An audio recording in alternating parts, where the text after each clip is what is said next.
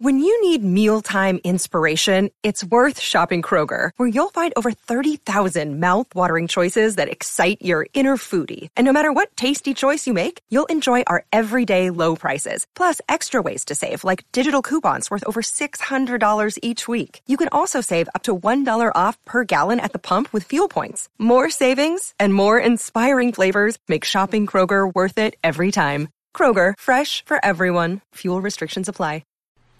Hey, this is Benjamin Boyce. Today's guest, because this is another interview, is Corey Clark, who is a blonde, non-British, unbiased bombshell. We speak about bias. She's a social psychologist, right? So she studies free will and our conceptions of free will and whether or not we pretend to believe in free will and under what conditions we believe in free will. We also talk about bias because she's really interested in how bias informs our actions and how we can't really escape bias. So this is mostly psychology and stuff like that. She has a lot of data. She's actually a experimental philosopher as well as a social psychologist. And an experimental philosopher is like a philosopher who doesn't just sit there and try to come up with new ideas, but actually looks at experiments and grounds their ideas in data sets and stuff like that. This is a great conversation. We laugh a whole lot because we have a great rapport. Never know what to do with that T. Here's Corey Clark. So you've been running a podcast, apparently? Sorry? You've been running a podcast? We made an overture to a podcast war, me, you, and It was Bo. actually inspired by Bo's interview with you. Oh, really? Interesting. Yeah, because he had a lot of fun on your show, and then he was like, we could do something like that. Like, we'll just have a conversation and put it online. Is it just you two, or do you So- guys go through guests and have like a triune of conversation? It's been just us two. Right. I think we would consider having guests. I think it's probably smart to have guests because then people who know your guest will at least listen. Yeah, exactly. Yeah. Whereas now we're just getting the same people who know either me or him. So Mm-hmm. it probably limits our reach at the moment. But Bro, what's it called? Cephalopod, which is like cephalopod, but with psychology and philosophy. Oh, okay. I was thinking Cypherolopod. Nobody seems to get it. So I thought it was pretty clever when I came up with it. I'm like, well, octopuses are awesome, so cephalopod's cool. And then I got the psychology bit, the philosophy bit, and then like nobody gets it. And Bo can't even pronounce it. He's always like sci-fi-lopod. That might be a barrier to your success. But if you come up with cool T-shirts, it'll probably even out. We do have a cool logo. The logo is like Nietzsche octopus in red and blue. So Nietzsche? he's like an octopus and he's like red and blue, so that's supposed to be the political aspect. And then he's wearing like glasses and like he has a big mustache. Are So, you a big fan if of that's Nietzsche? not going to attract the people, I don't know what will. I am. He's an attractor. He's a strange attractor. Yeah, that's classic. Yeah. Is that how you got into psych then? I honestly, no. So how I got into psych was when I was an undergrad. Emily Balchedis, who's a professor at NYU now, she came to my social psychology class and was like, I need someone to freak people out with tarantulas. And I was like, me. So then I started working with her, and I kind of wanted to be a philosophy major at that point. And my mom was like, absolutely not. You can't get any job but to be a professor, so it's a stupid field to go into. Little And then did I you ended know. up, doing the same thing. But yeah, that's how I started getting into social psychology. And then I suppose like my philosopher side ended up kind of coming out in my research interests anyway, because I ended up studying free will belief and I do a lot of experimental philosophy stuff. A lot of people like actually think I'm a philosopher and not a psychologist, which is both good and bad probably. I think when I was on the job market, people seem to be pretty concerned. They're like, oh, are you a philosopher? No, I like philosophy. Philosophy and psychology are intimately linked. They are. Or Arguably. they can be. Yeah. Yeah. And Sometimes what's they're the not. crossover for you between those two things? Um, I think probably because I study a topic that mostly only philosophers care about, which is free will. Hmm. Um, but I pretty much exclusively use psychology methods. So some philosophers use psychology methods and they're called experimental philosophers. And apparently they get like a really bad rap among philosophers. They think they're not real philosophers.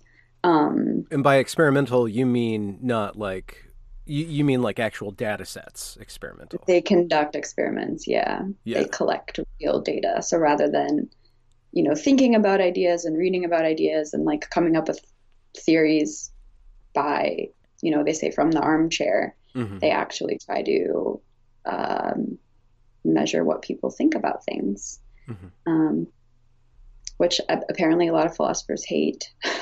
So it's an uphill battle for Is it? the experimental philosophy group, apparently. Yeah. What comes to mind, and this is pretty ungenerous, and this is totally ungenerous. The worst thing that I could say about that reaction is that the philosophers look at data and feel inept, or Yeah. like that could actually destroy their theories and their way That's of definitely, building theory.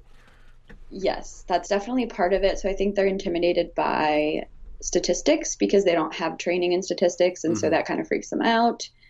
And then, yes, there's always the risk that data could prove that whatever they've been saying for a long time is wrong. So Hmm. I think I went to a conference, this experimental philosophy conference in Madrid recently, and it was experimental philosophers, and they were doing just that. They were presenting data on what people think. For example, what should different concepts mean? Like, what does it mean to know something? And the data show that people disagree with philosophers' definitions of these concepts. And philosophers want to be like, no, this is what it means, and people are just wrong. But at some point, you probably have to be like, well, maybe we should consider the lay conception in our Mm. definitions of different concepts. So, yeah, I think there's a lot of resistance for that reason via bias. Can we trust the plebs and the way that the plebs go about life? Can we trust common um, sense? yeah, no, I would say no. Okay. So I have a paper that was recently published, I think just a couple weeks ago. We were looking at this with free will. Um, so there have been debates about what do people mean when they use the term free will, and is that whatever they think free will is it compatible or incompatible with like a scientific sort of understanding of the universe? So if Hmm. everything has a cause Yeah. and everyone's causal history leads back to before they're born, does that threaten free will and does it threaten moral responsibility? And people have been doing these experiments trying to test whether people believe free will is compatible or incompatible with let's say a naturalistic or deterministic understanding of the universe, and getting drastically different results. Mm. So our paper argued that the reason you're getting these different results is because people will say free will exists when they want to hold people morally responsible. And it doesn't matter what kind of external constraints you throw at them. So Mm. if you tell them that we live in a deterministic universe, but they really want to hold somebody morally responsible, they're going to say free will is compatible with that. Yeah. If you catch them in a more neutral state, then they'll say it's not. If it's hypothetical, what if our universe, it's not deterministic, but what if it was? Then people will be more comfortable with that and will say no, then we wouldn't have free will. But that's because they assume we don't live in that type of Hmm. universe. Um, so basically, when you ask people these questions, they're not going to respond based off of like deep, like Mm. critical thinking, like evaluating what are the necessary features for moral responsibility. What capacities do people need to have? Um, they respond basically according to what their current needs are. So if they are trying to Hmm. punish someone at the moment or hold them morally responsible, Well, that's what we are. is it strictly punitive? Isn't there a positive aspect of wanting to own one's own accomplishments, or wanting the desire that the amount of time and resources I plunk into, let's say, education is Hmm. will make me more free or make me more masterful, or?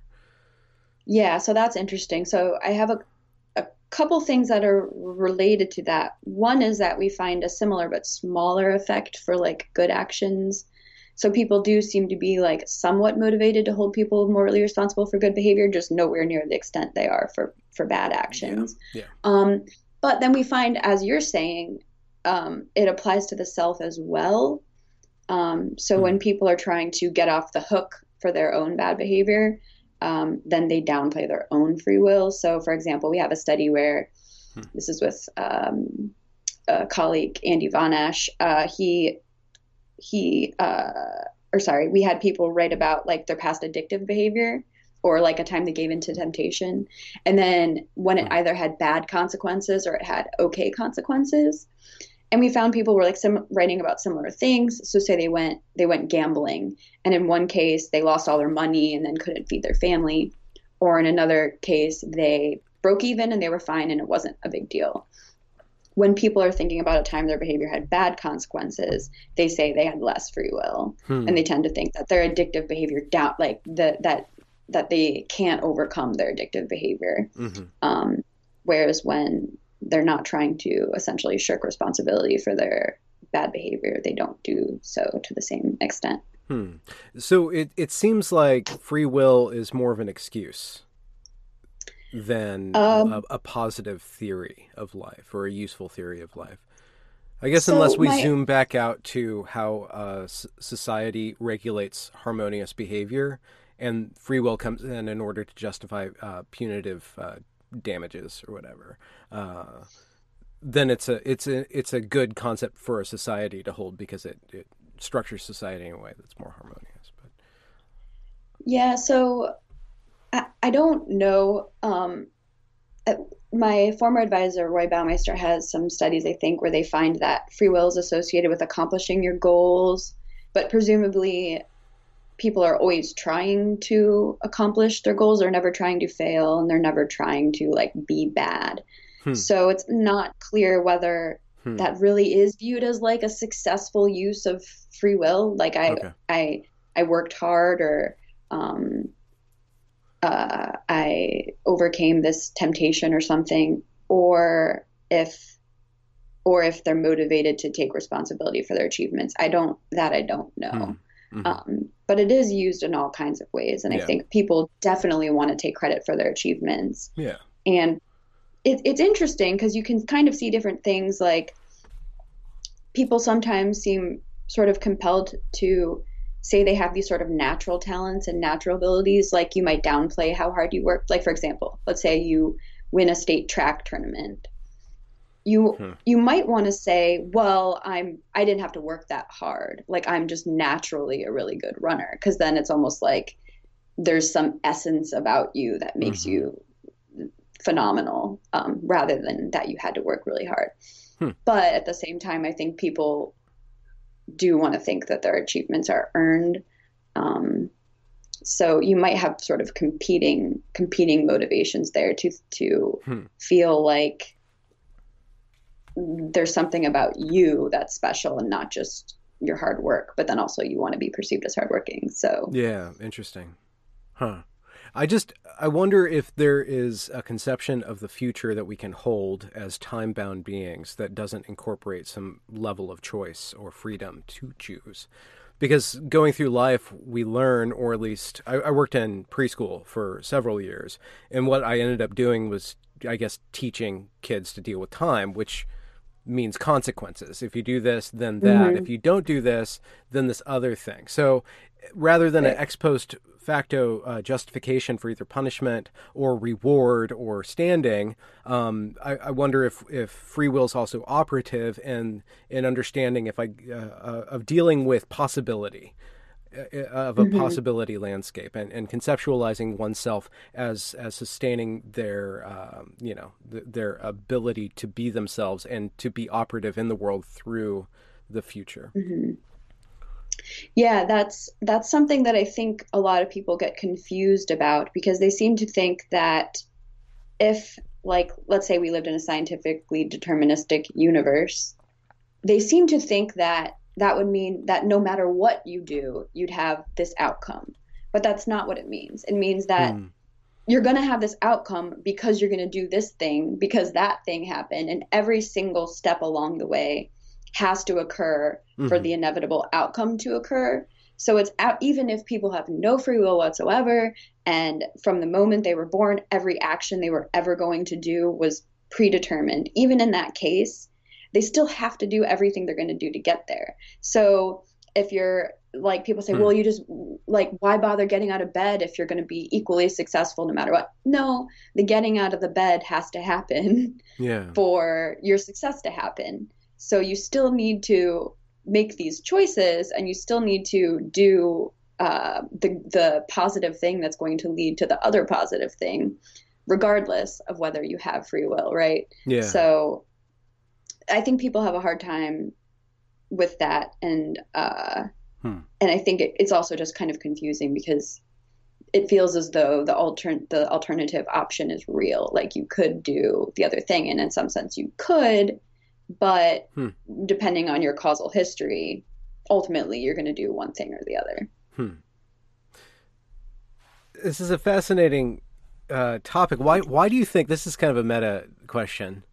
Why do you think people are so obsessed with the idea of free will and either proving it or disproving it? What's at stake here?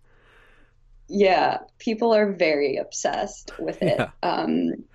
which I don't think I realized when I started studying it, which has been both a blessing and a curse because Hmm. people care a lot more about my some of my work than I thought they would. Um, to to your benefit and detriment? yeah, Huh. yeah, like there's I guess he's a former lab mate in some sense. My advisor, my postdoc advisor, Roy Baumeister, this was his grad student, Andrew Monroe. And he's writing like a critique of my motivated free will belief concept. And in the paper, he says, like, if these findings, my findings, if they are real, this would be a coup for scholars, and like this would completely overthrow the whole legal system. Like these Oh yeah. really like extreme claims about my research. And I'm like, this was published in 2014 and nothing has happened since then. Oh Like okay. literally nothing has happened that I know of. So I don't think I'm like, I don't think my paper basically ends criminal justice, but Hmm. um, What is motivated it, free it will? it's the idea that free will beliefs are partially motivated by desires to Okay. punish people. So Okay. the idea that we basically have this concept so as to justifiably blame and punish other people. Yeah. Okay.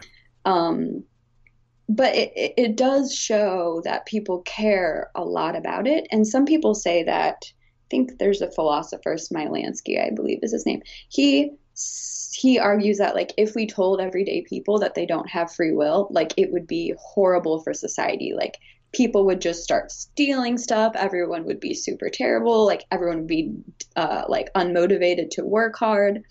Um, and they've tried to do some of these studies where they like try to minimize free will and then see if people are more immoral. But Hmm. there have been some studies on that have found mixed effects. And at the moment, I don't have confidence that that's true. That people actually become worse people when they don't believe in free will. Hmm. Because in my view, you don't need it at all, right? You can say we should still punish people because punishment deters bad behavior. Hmm. We don't need people to be ultimately morally responsible to say, too bad, we have to put you in jail because you killed someone. We don't want you to do it again. So But yeah, people, responsibility survives the loss of free will. Holding people well, responsible and holding that's oneself responsible. so I have a complicated answer to that because that's another debate among philosophers. Like, can you preserve responsibility? And I would say you don't seem to preserve like the intuition about responsibility. Like people don't seem as responsible as we think they are. If if it's really true that every behavior you ever make is basically predetermined before you're born, that seems to mess with at least my intuitions of what I think responsibility should be. Hmm. But that doesn't mean we should get rid of it as a society. Hmm. Doesn't mean we should stop punishing and praising people. And I would say almost we absolutely should keep punishing people because it works really, really well at Hmm. deterring selfish behavior. So it's not like a descriptive responsibility, like not that people are responsible, but that it's a prescriptive responsibility. We should hold people responsible. And I It's would even go so far to say we should still morally judge people too, because that's also effective at mhm. regulating behavior. People So care a lot about their moral reputations. yeah, it's like introducing parameters to an environment that shapes the organism. And Exactly. then when those environments are lifted or are not there, those conditions aren't there, then the organism starts shaping itself in a different direction. I've been working on this documentary about the Evergreen State College. I was a student there Cool. when it blew up. So you know about it. Not cool that you were there necessarily, but cool that you're doing a documentary. Yeah, and one of the things is that responsibility was shifted from the individual to the category, to that intersectional category, so that the let's say the white male is responsible for all of the history of suffering of white Western colonialism. But he's Hmm. not responsible for electricity or the discovery of the Mm. genome or anything positive. He's only responsible Right. for all the negative aspects of that. Then somebody who is a person of color, or not a colored person, but a person of color, because we have to play this dance in this way of thinking, they are then no longer responsible for any of their behavior because Hmm. that behavior, like their negative behavior, let's say, their negative Right. behavior, whether it is they are aggressive or they fail, it's all about the Hmm. institution. It's all about the system. So Right. so responsibility and what I think that provided the conditions for the Evergreen protest, which if we extrapolated what happened during those 4 days at let's say 2 weeks at Evergreen, and we take that and put it on society, society basically would fail. And so, but the concepts that allowed that, I'm trying to argue the concepts that allowed the behavior of the administration, the faculty, and the students during those 2 weeks, that those are to blame. So in effect, those are responsible for creating the conditions where responsibility was lifted so that people could get away with different things. I'm not formulating a question, but I guess within what you were saying about the concept is still responsibility is still there, but free will isn't, or this shifting of our conception of the I guess the battle or the balance between having agency or just being completely determined, purely determined. Yeah, I mean, so that seems to me like another case of just when it's convenient, you want to hold people responsible, and when it's inconvenient, you don't. And it depends like which side you're on of different issues, right? Hmm. So I agree. I've seen something similar to what you're saying. Like people are, you see this with men a lot. Like men get blamed for a lot of things. They don't get praised for a lot of the like institutions they've created over time. That's not Hmm. part of who they are. But every man is part of like rape culture or something like that. Hmm. Um, and it's really, I mean, this just kind of to me demonstrates all of the same thing. It's people really conveniently use the idea of responsibility when they're hoping to blame or punish or see someone Hmm. punished Hmm. for their behavior. And there's not some kind of like coherent, consistent way that people think about it. It's really about convenience and what's promoting my current my Hmm. current needs. That falls directly into another topic that you're studying, bias. Hmm. Yep. And when I spoke with Bo, we talked about his research into bias and the bias of those who are studying bias and stuff like that. And so, Yeah. a general question about bias and studying bias and social psychology in investigating bias, how does that help us to deal with bias? Like recognize it in ourselves, recognize it in others, know when to use it, know when to not use it, Hmm. know when we're applying it selectively, or Yeah, sadly, I think we have we have learned quite a bit about bias, the fact that it seems most people are biased in various ways. We've identified lots of domains where people are likely to be biased. We haven't identified many good ways of getting rid of it. There's this really funny effect that replicates for me every time, which I love. It's called the bias blind spot effect. So first you do this thing where you ask people, you can ask a room of people, rate yourself relative to people in this room. Rate yourself on how funny you are, how smart you are, how good looking you are, from like 1 to 7, and 4 is average. And then you ask them to raise their hands. Who said 7? Who said 6? Who said 5? And like on virtually all positive traits, nobody rates themselves below average. Nobody, which is obviously statistically impossible. And for negative things, nobody rates themselves above average. And I've done this with classrooms many, many, many times. So it doesn't matter the sample size. I do it with 10 people. I do it with 100 people. No one ever says they're below average on anything positive. And then you tell them about the effect. You say, hey, there's this effect called the better than average effect. And people tend to rate themselves better than average on everything good and below average on everything bad. Is it possible that you might have slightly inflated your estimates? And literally nobody says yes. Nobody. Really? So this is called the bias blind spot effect. And this is that even when you tell people that they're probably biased, they still deny being biased. And I think this has been replicated with children as well. People just tend to think that their own thinking isn't biased. They're pretty willing to accept that other people are, but not the self. And so I try to think that everybody is biased, including myself, and that's probably true. But it's really hard to get people to notice it in themselves. And we know like conditions that can make people more biased. For example, in ambiguous cases, people are more biased. So if something's really obvious, like if you gave a person a really good study that opposed their political views, they might have to accept it, and then that might get rid of their bias. So maybe like really good information would help get rid of it, but no, and sadly we know a lot about how people are biased, but not a whole lot about how to make people not be biased. Okay, so this is assuming that bias is bad. Right. It might not. In many cases, it's probably not.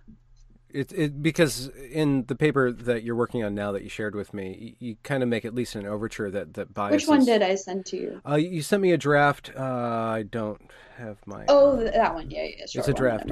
But you say that at least evolutionarily speaking, you say that it would be very difficult for a society to give rise to, over an evolutionary period, give rise to non-group thinking, or somebody who doesn't favor the in-group, because the in-group's going to protect itself and so weed out that which is not in-group favoring and stuff. So in a certain respect, we need to have an in-group sort of, behavior and mentality, but then it seems like it needs to be concatenated like those Russian dolls, though. Like I'm really for my my middle school sports team, but then at the high school level, I'm for all the middle schools come together at the high school and we're all for them, and then we do the regional, and then we do like our state, and then if there's like an Olympic thing, then we're for our country, and I guess we would need an intergalactic enemy before we could unite against something. It just seems that againstness is the best way to unify people. Common enemy. A lot of people have made that argument that really what it would take to bring like humankind together would be to have like aliens trying to kill all of us, and then we would come together. I think that's absolutely correct. But yeah, you're right. So like it doesn't even make sense if individuals didn't have in-group bias, because evolution would not have selected for that, right? We evolved in competing coalitions, and if members of the in-group didn't really care about each other more than they cared about the other humans, then that group wouldn't have won the whatever the wars or battles that were happening. So evolution would favor people who care about their in-group, who'll fight for their in-group, defend their in-group, and probably have more positive attitudes toward their in-group because other people in the group would like that person and that person would gain status within the group. So absolutely, people should be biased toward their in-group in that sense. You can argue about how necessary that is anymore. Yeah. Exactly. Could we identify as humans and care about humans? Of course, there are competing interests. This is an issue with like immigration. Like if you really identify with your country and you want your country to be doing really well, and you don't care about helping people who are like living in really terrible conditions in whatever country they're from, is it a good idea to let them in and kind of spread the goodness around to more people, and maybe everyone's a tiny bit worse off, but more people are better on average? Of course, you can't do those calculations. It's hard to know how, for example, a really generous immigration policy, what that would do to a country. It's hard to say. You can't like run an experiment exactly. But yeah, it's not obvious to me whether in-group biases are great in modern society on average, but they might be. And they probably certainly are when it comes to like teams and like companies. You probably want to, if you're going to be a good employee, probably good to be biased in favor of your colleagues and maybe your boss. So definitely good for your family. You should care more about your kids than someone else's kids. Yeah. And we're all kind of okay with that one. It seems that even if tomorrow we were in a utopia, and this might be the anti-utopian argument in a nutshell, but if we arrived in utopia tomorrow, we would have all these vestigial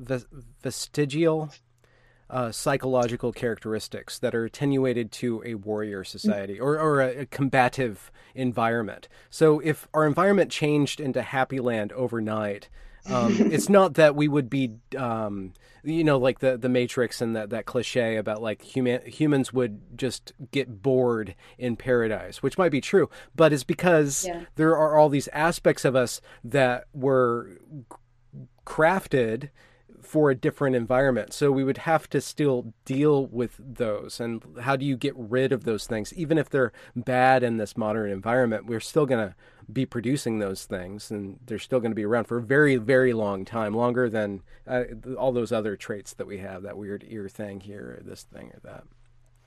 Yeah, some people make that argument with like microaggressions. It's that we've gotten so comfortable and society is so nice, and like we don't really have a whole lot of conflict in our lives. Like people really aren't killing each other anymore.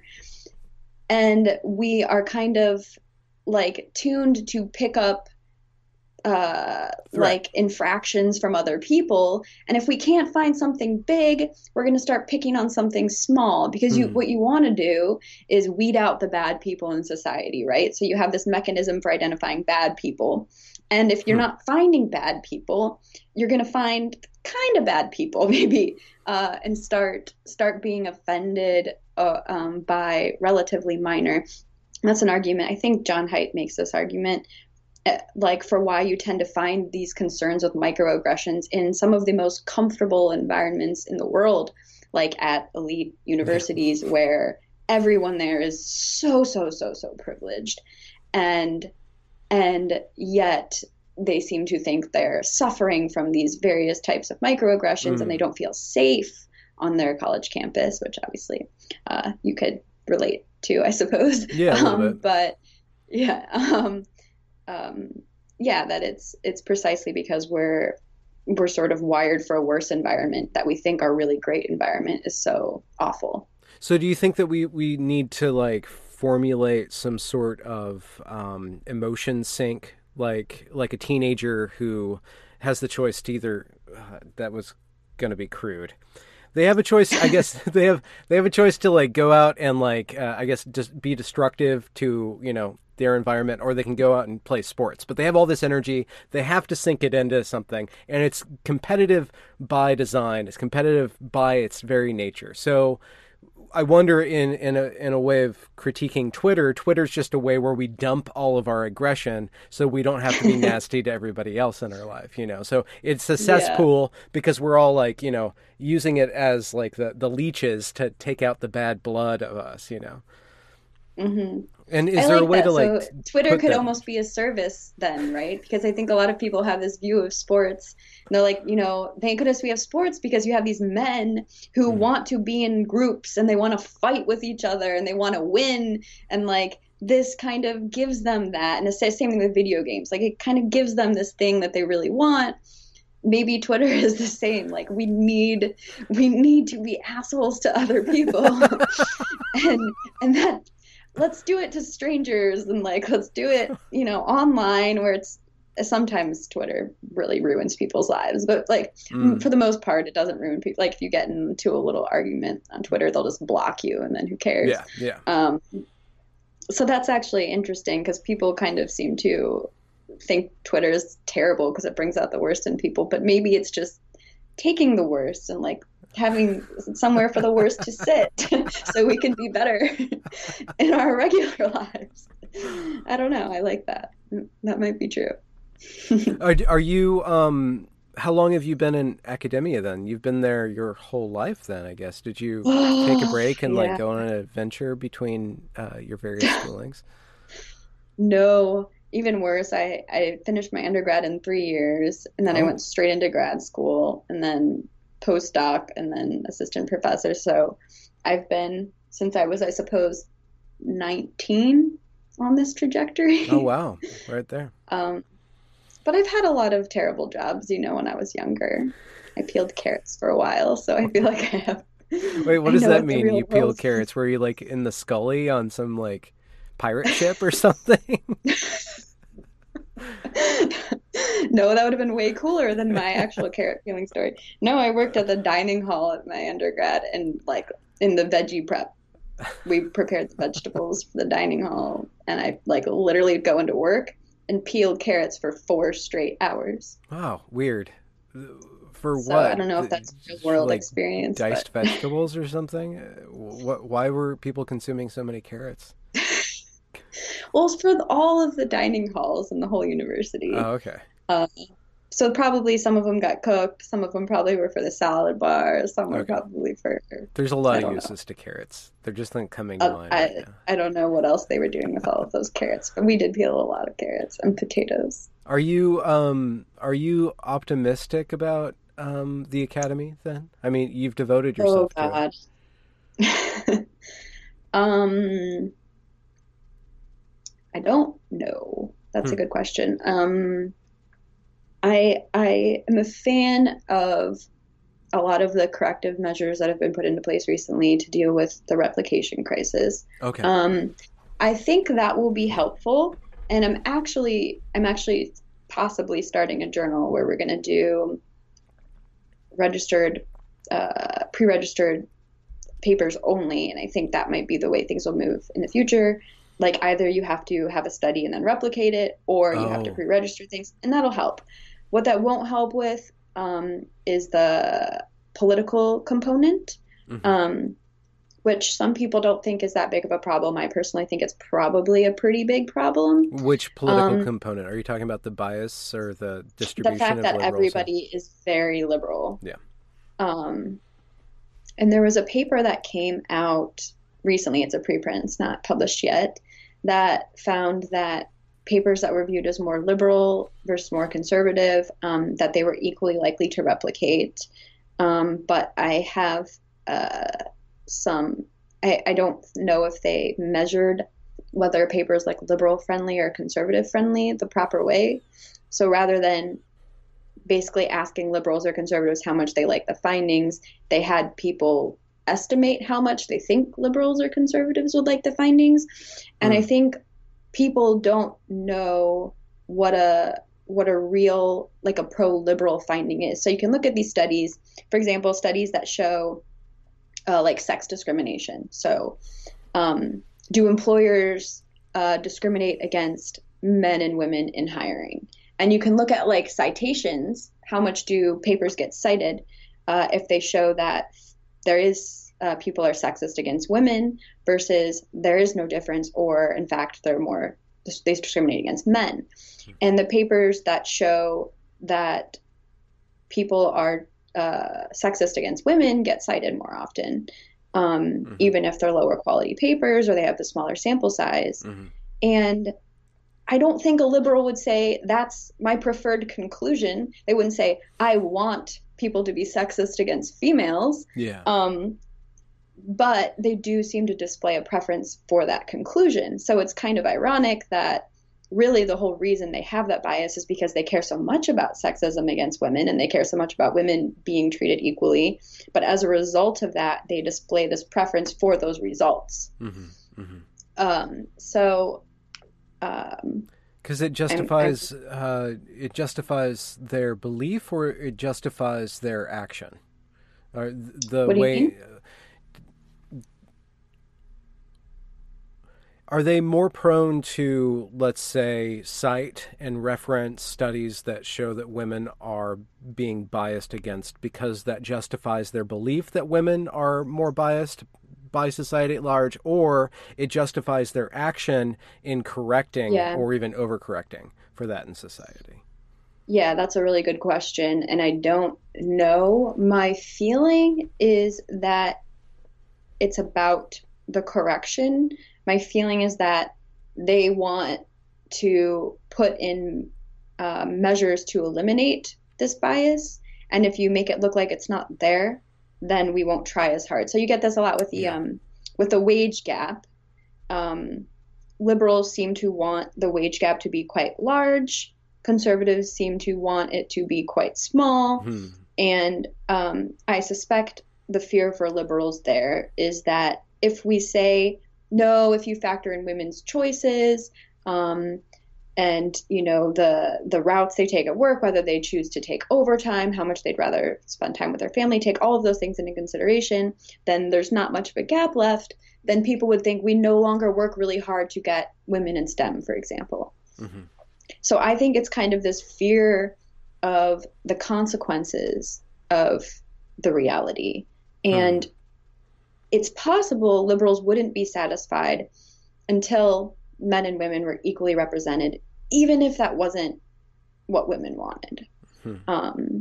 Same thing for the Oscars is kind of tough because I actually don't know. They still break things down by, do they do like a female director and a male director? Not director, or but just actress and actor. Yeah, so Female I suspect that they would want equal numbers of male and female best directors or nominees. Even if women didn't really want to be directors, maybe women want to be actresses. I don't know. I'm making stuff up here, but it's possible that, anyway, my feeling is that people are concerned that we wouldn't take these measures to create equality among men and women if it turned out that the cause wasn't sexism. But it could be both. You make a good point. It could be that they're just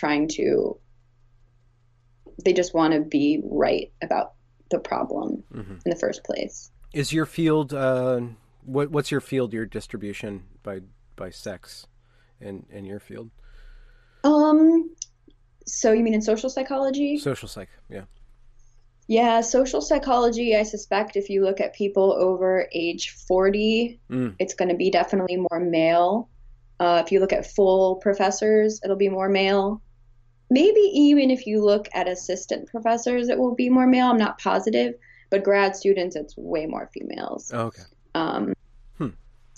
Has that always been the case? I mean, do you have data on this, I guess? If women are more interested in it, but then they find something else to do after graduate, postdoc stuff? Well, one thing is that a lot of the time to get a professor job, you have to move. Yeah. And women might be less willing to do that. And they might rather stay wherever they are, especially if they are married and have kids. I don't know exactly. I'd have to look at, for example, The recent landscape. hires. I don't know Yeah. what the actual distribution is. I think I saw something within the past couple years that said even among assistant professors it was still male, but that could be wrong because, or that might change because certainly I think people getting PhDs in social psychology must be more female by now. And it differs by subfield. So like Hmm. if you go to like relationships research Hmm. in social psychology, it's more female, way more females. If you do like morality, which is more philosophy kind of, you get more males. Um, Hmm. so I suppose if you went to like a big conference and they have all these pre-conferences, the different areas, some rooms would be Yeah. like Yeah. almost Okay. all females and some would be almost all Interesting. males. But we have a good blend, a Yeah. good Which balance, domain I are think. you in? You're the moral Um, or moral I tend to relationship? do morality and politics, Okay. which tend to be more male. Um, and I think probably because the philosophy component for morality, politics might be slightly more gender balanced, but I still Hmm. think it's probably more male.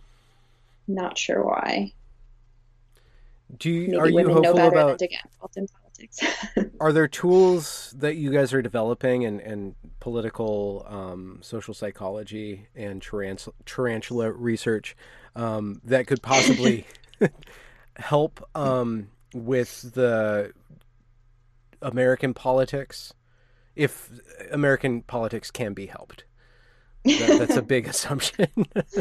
Yeah, I don't know that it can be. There's he's an assistant professor at University of Chicago, I believe. Matt Motil created this. It's called Open Mind, I believe. It's a website and an app, and he's testing it with like tens of thousands of people, I believe, right now.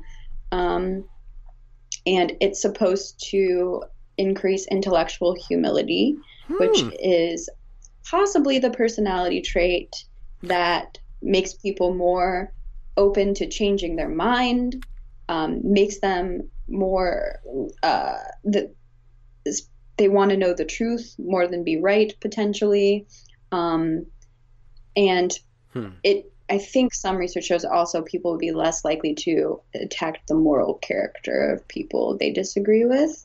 If I'm Oh, thinking interesting. of the paper Hmm. correctly. Um, so it's a intellectual humility as a personality trait seems really important for having good conversations with people you disagree with. Um, Hmm. and the open mind platform is supposed to help with that. I don't know how successful it's been so far, but he Yeah. sounds fairly optimistic. So it's probably worth checking out. You probably don't need it, but some people could benefit. Well, are there? You say it's a personality trait, but there's that. I don't know too much about this, but I've watched my share of Jordan Peterson lectures and um, tirades, and he talks about the big five personality traits, and they seem to be kind of emergent properties of an individual.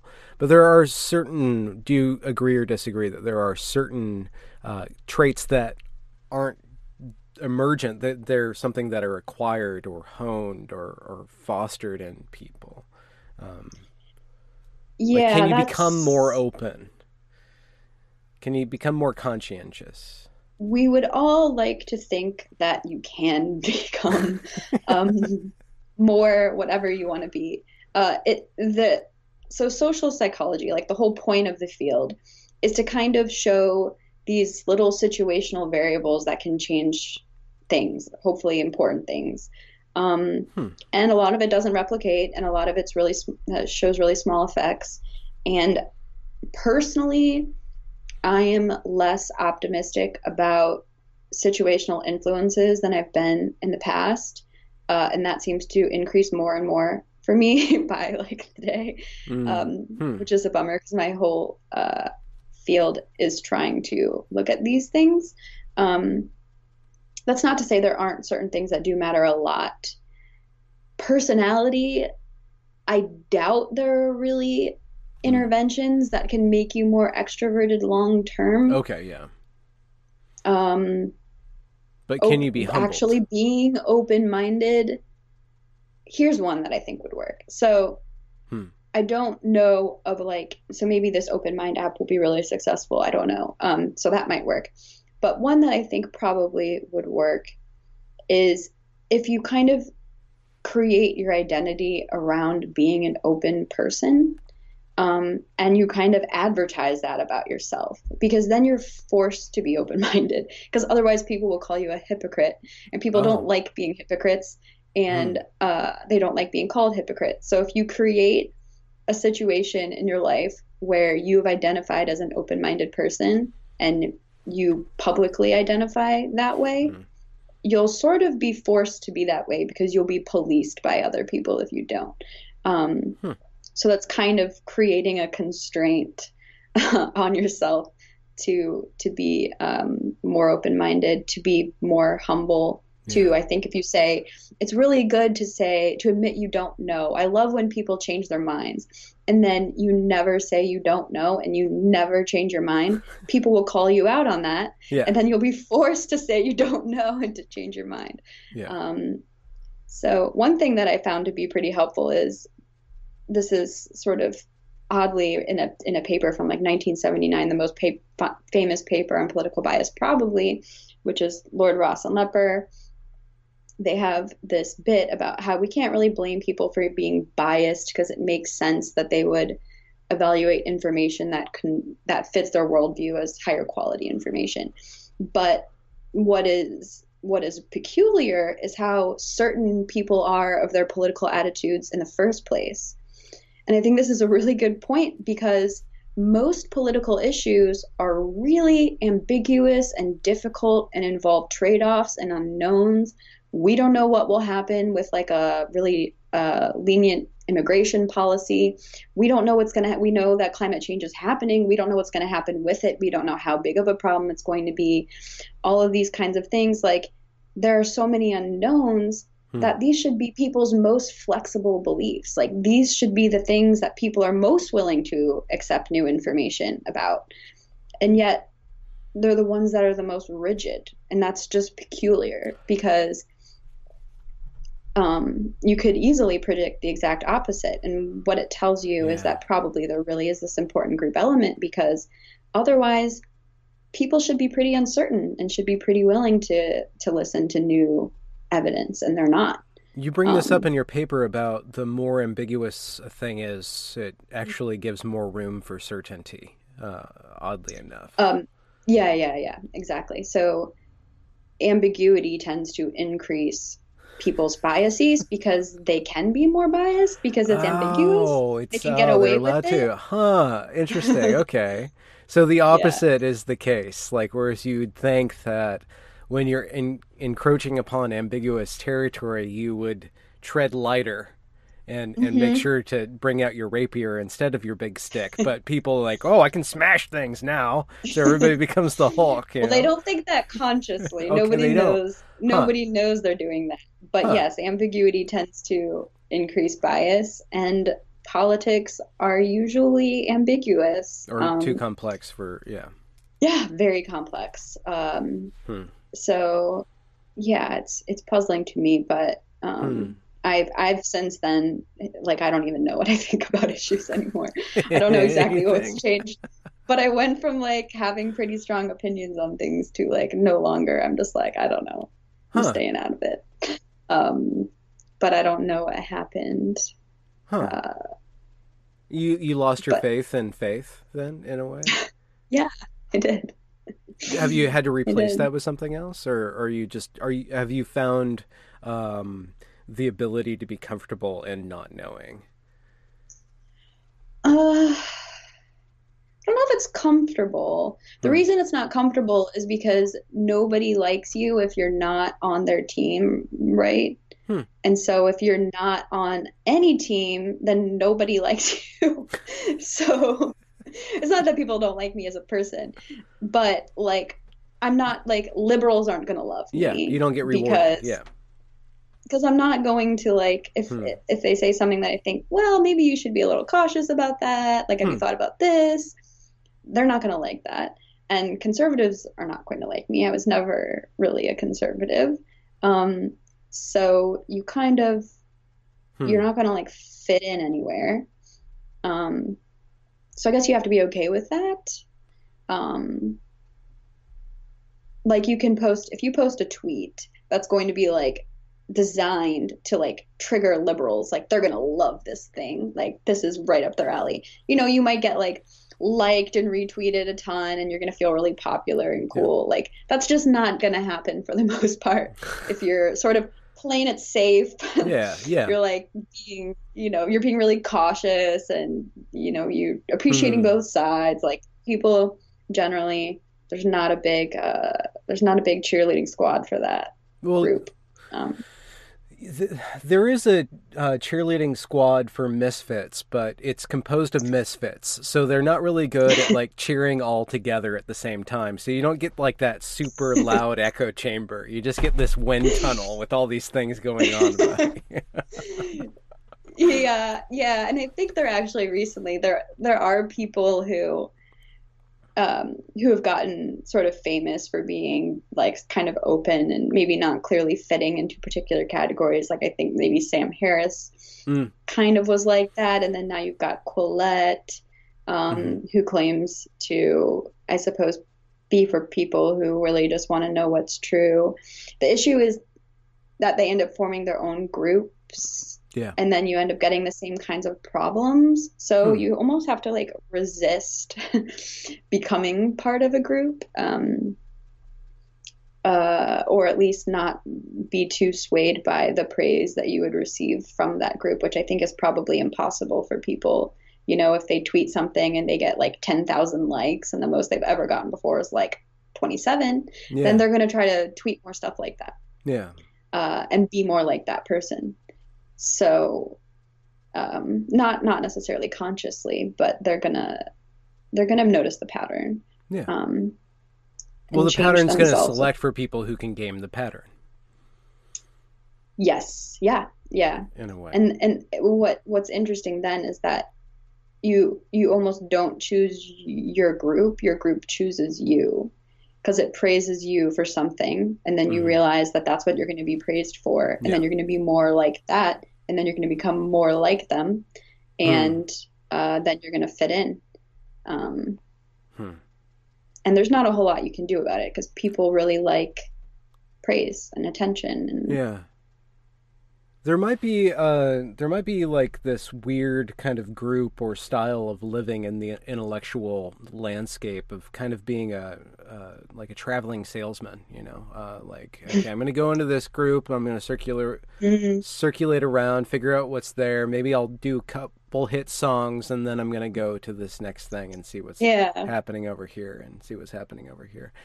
You bring this up, this might be a little too self-reflexive, but I'm cleaning up my hard drive, for technical reasons, and I was going through my old stuff, and I did last year I did a whole swath of I'm just going to read an article and I'm going to make fun of it, or, you know, like deconstruct some sort of weird academic, you know, like one of the things that I get a lot of flack from hyper progressives is there's this paper that actually argued for feminism to act more like a virus. And so my whole thing was like, is feminism literally trying to become cancer? So they bring that up when they're trying to smear me. Like, look at this guy, he's like Milo. I'm like, no, this is what the paper actually said. You couldn't have predicted that happening with that headline. Okay, well, whatever. But I did this thing, and I was going through and I was looking. I'm like, oh, that's really fun or funny and stuff. But like, I got really tired of being that person, and I've kind of distanced myself from that. But then I'm like, oh, I understand. And then some people have said, you know, go back into that. My audience is like, we came to you because you did this stuff. Why aren't you doing this stuff anymore? I'm like, maybe I can do that too, but I don't want to just be that thing. You know, I don't want to be that thing, even though I get rewarded for that thing. And for more than just being rewarded, I can make a living doing that thing. So like, there's like actual real incentive to do a certain thing. So it's a weird kind of, there has to be a back and forth, I guess. You can't not serve the crowd. You can't not have a home. You can't not have a family. But you can be the one in the family that kind of stands out or stands back or knows when to question the family, knows when to pull against the family or push against the family and stuff like that. Like with the whole IDW thing, like, and how it sprang up, it was named, and then as soon it was named, it got a lot of detractors and people that came to it. And then you're wondering, well, those people in there, do they select for that? And do they let other people in? And do I want to be associated with that because it's a boys club or whatever? It's kind of a club, you know? So but as soon as it was named, it gained a lot of power. But it lost something. And what you can assume is that everyone in that group is now going to identify really strongly with that group. Yeah. And avoid criticizing each other in the group. Stand up for each other. Exactly. So they're going to start having their own ideology that will have its own biases. And so that's like the real danger is like, it's not a danger per se, but it's really hard to try to just want to approach the truth, whatever it may be, because sometimes it's going to be with this group, sometimes it's going to be with a different group, and they might hate you for disagreeing with them. But so you're saying like basically set your sights higher, like understand that you do need love and attention, but there's something more that you want than just to be accepted. I think you do have to do that. The thing is most people don't realize that's why they're doing what they're doing. They don't realize that they're tweeting what they're tweeting because some people do. Some people are pretty self-aware of it, but a lot of people probably don't realize that they have their opinions because they get positive attention for their opinions. And so even if you give people this advice, no one's gonna be like, well, that applies to me, because nobody thinks it applies to them, right? Everyone thinks that they just have whatever their authentic beliefs are, and they've been exposed to the information they want to believe, so they have a lot of reason to believe the beliefs that they have.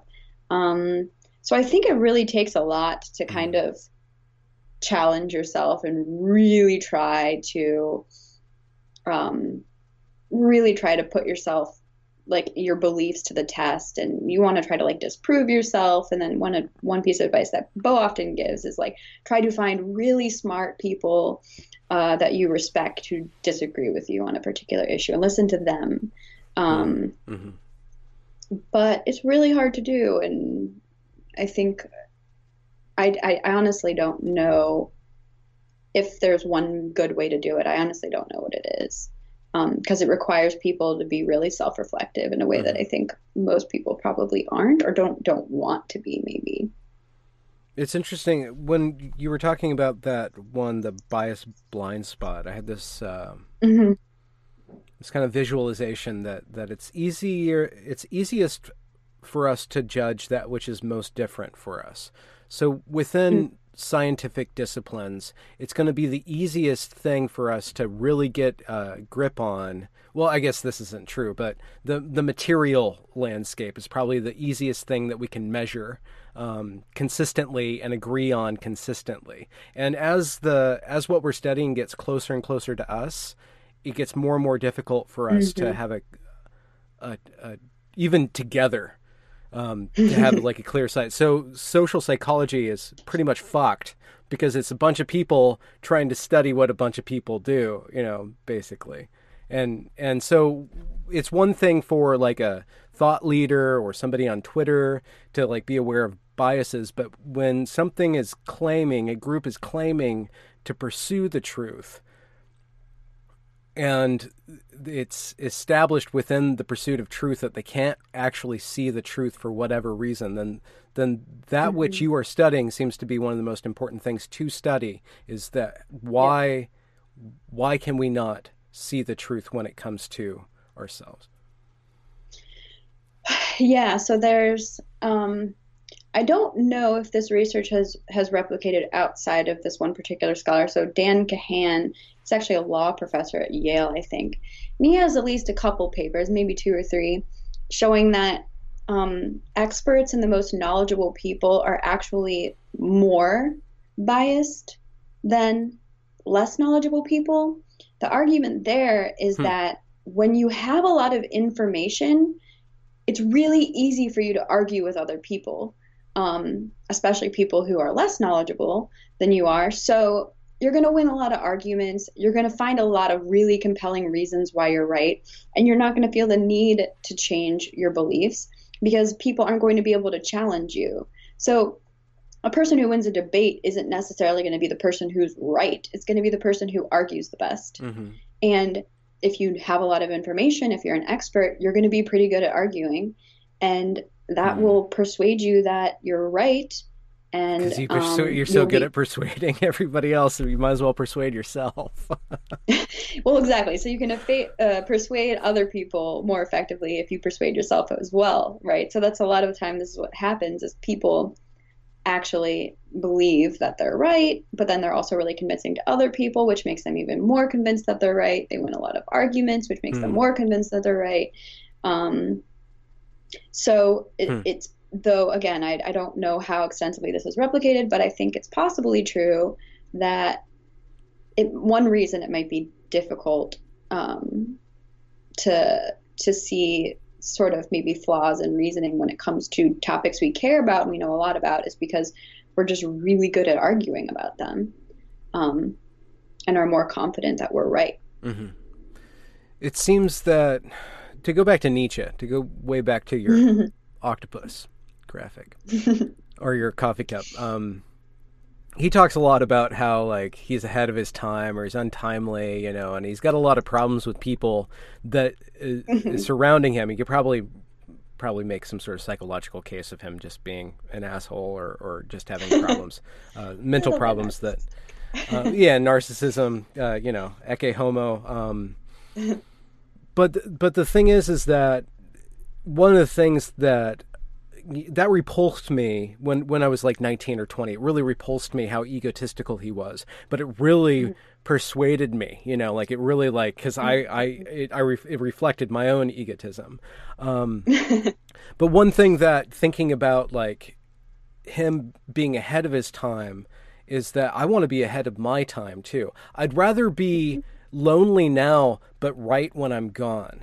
And that might be a way of thinking of truth, is something that's going to maintain its veracity longer than you will. Are you saying that's how you personally feel? You'd rather be right and unliked now wrong and unliked now, and then be right when you're dead?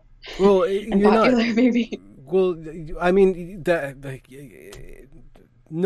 not anymore, because I'm on YouTube and everybody's here and now. So I'm living in a living environment. But before I did YouTube, I was living in a dead environment called fiction. And so the way that I dealt with the loneliness of writing and fiction was to project my company beyond me. It's not here. So I'd rather be lonely now, but loved in the future, even if I'm going to be gone in the future. So that was the way that I suspended my ego, and it took me a long time to suspend my ego until I finally let it go and just do the work that I needed to do. But I wonder, like, if that can be replicated in a scientific pursuit rather than an artistic pursuit. That's really interesting, because this is something that I've thought about a lot recently, is like, what would most people choose? Like, I don't think people could give you an honest answer, but what would they really choose? Would they rather be wrong? Let's say 99% of people are wrong about something, and 1% are right. And the 99% are pretty vicious to the 1% that are right. Mm-hmm. Would you rather be right or wrong and well-liked, or right and hated? And maybe you'll be liked when you're dead or something. Mm-hmm. But what would people actually choose? And I think people would probably choose to be wrong and well-liked, and I wouldn't blame them. I honestly don't know what I would choose. I'd like to think that I would choose to be right, but I probably wouldn't. And that makes a lot of sense, because it really, like, one of the most important things in a person's life is like getting along with other people and making connections. And so you can't really blame people for not wanting to express unpopular opinions, or for at least being silent if they do have an unpopular opinion, which is how a lot of progress can take a long time, because maybe more people believe something than we think believe that thing. Yeah. And no one's saying it out loud. Um, so yeah, that's really interesting. And I suspect it's cool if you manage to get yourself in that place, Headspace. because I'm suspecting most people wouldn't choose that. And I think it would be helpful if people did. So yeah, maybe if you could tell people you might be unpopular now, but when you're right in the future, people be like, "Oh, that guy was so smart way back then." Well, this is And you have to care about yourself. that's the solution that I've found. Well, this is the Yeah. solution that I've found. It doesn't matter if I'm liked or not, so much as that I like the people who I like, and I'd rather like the person who's unliked but right. And those are the people who I am more attracted to, the people who are standing out. And I've also seen firsthand what happens when those people who are right but don't say anything get taken over by the people who are wrong and who are vicious to everybody else. So so the answer, the solution isn't so much about me. It's so much about me rewarding those who are right but unliked, Yep. because then they like me. So I get to be beloved by the people who are my heroes, right? So, Right. and then I display this behavior that then incentivizes people to be right rather than Exactly. liked, because then they're going to be Yeah. liked to be right. So I again, think like that's it's great. an environmental solution. Yeah, you have to think about it as an economy. And if you want people to be intellectually humble, then you reward those people and you like them and you comment on their things or whatever, give them Yeah. attention. And then that incentivizes that behavior. And then it should make that person more likely to behave that way. And it should make Mm, other people be more likely to behave that way. So you really have like some degree of control mm. You're not over saying free maybe will, but other people's behavior. yeah. It's the opposite of free will, I guess. You're controlling other people Huh. by incentivizing their behavior to be humble, let's say.